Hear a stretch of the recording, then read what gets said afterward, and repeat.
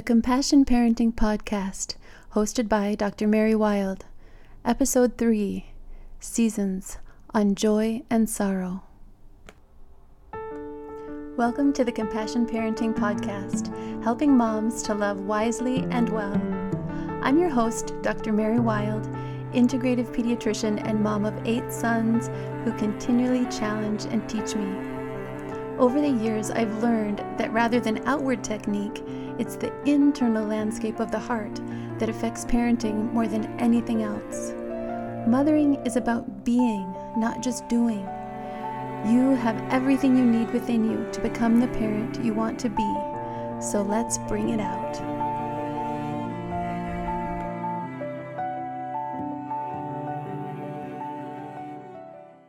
Speak to us of joy and sorrow.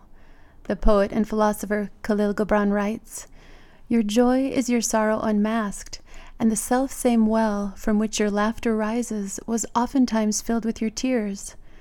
When you're joyous, look deep into your heart, and you shall find it is only that which has given you sorrow that is giving you joy. When you're sorrowful, look again in your heart, and you shall see that in truth you are weeping for that which has been your delight." Our kids bring us so much joy, but because we have fully opened our hearts to them, they can also bring us deep sadness and frustration. There's so much emotion in family life, and often as mothers, we carry much of it. According to a Native American legend, when woman was created, she was called life giver, one who would carry the joys and sorrows of her family.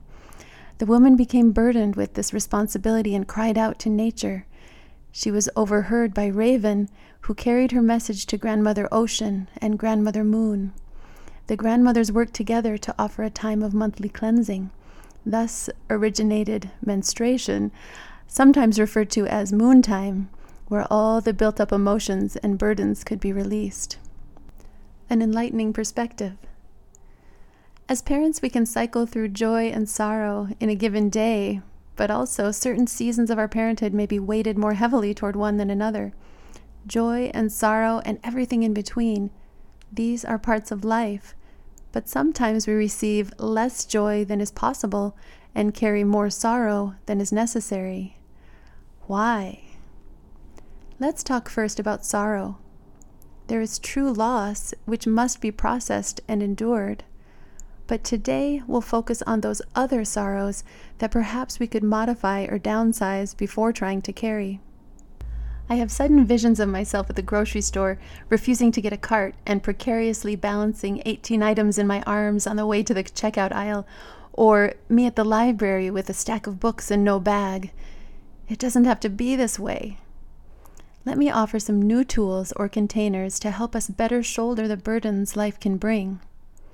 Wise discernment, non-judgment, and release. They're all slightly different, and you can choose the right one for the job on any given day. First, wise discernment. In my pediatric behavioral health and wellness clinic, I teach my clients thought catching based on cognitive behavioral therapy principles. Even kids as young as 8 or 9 can learn it, and so can you. Often the thoughts driving our emotions and actions simply aren't true. When we can be more discerning and accurate in our thinking, we can conserve our emotional energy. For example, one common thought distortion is all or nothing thinking.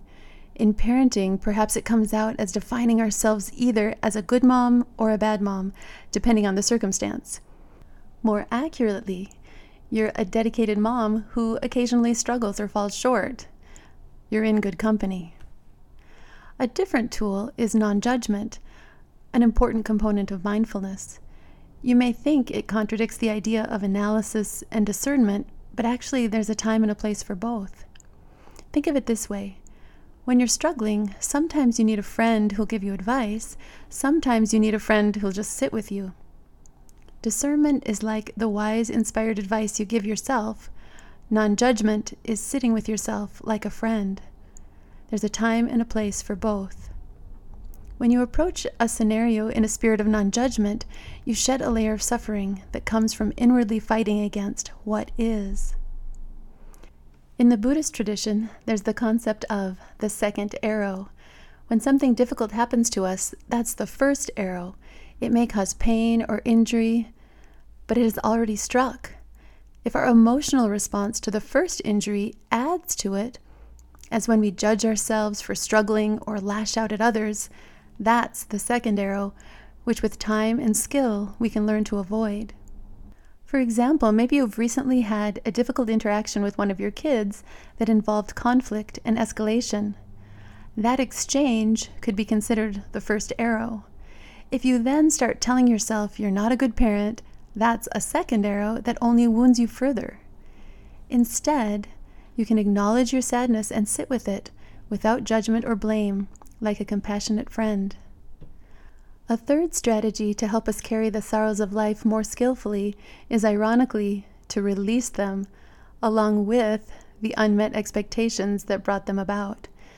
We can hold on to expectations, but lightly, and perhaps let them go. As a young teenager, I babysat for a large family. I remember asking the mother, "How do you keep everyone happy?" She laughed and said, "I can't. At any given time, someone is upset about something." Now, as a mom to 8 kids, I know what she means. If I cling to the expectation of continual peace and pleasantness for all, I'm headed rapidly for disappointment. If instead I hold the hope gently, without force or angst, I'm less likely to face that sorrowing disillusionment.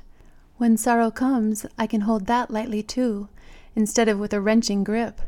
I can decide how long to hold it and when to let it go. Now we'll shift somewhat and talk about joy, but really it's not an either-or thing. A duality always exists. Any three-dimensional existence has shadows, both dark and light, which give each other definition. Accepting this ongoing paradox is one of the first steps to having greater joy, because then we can recognize it even when it doesn't come as a solitary emotion. In parenting and in life, the greatest joys become accessible only when we're present to receive them, when we're paying attention. Much of the receiving comes through the 5 senses. I remember a particular joyful moment, lying in the grass in the warm sunshine with my newborn resting on my chest. It was such a simple moment that happened over 10 years ago, but I can transport myself to the vividness of the experience because I was fully present for it. Even the most ordinary day holds so much richness when we're truly awake.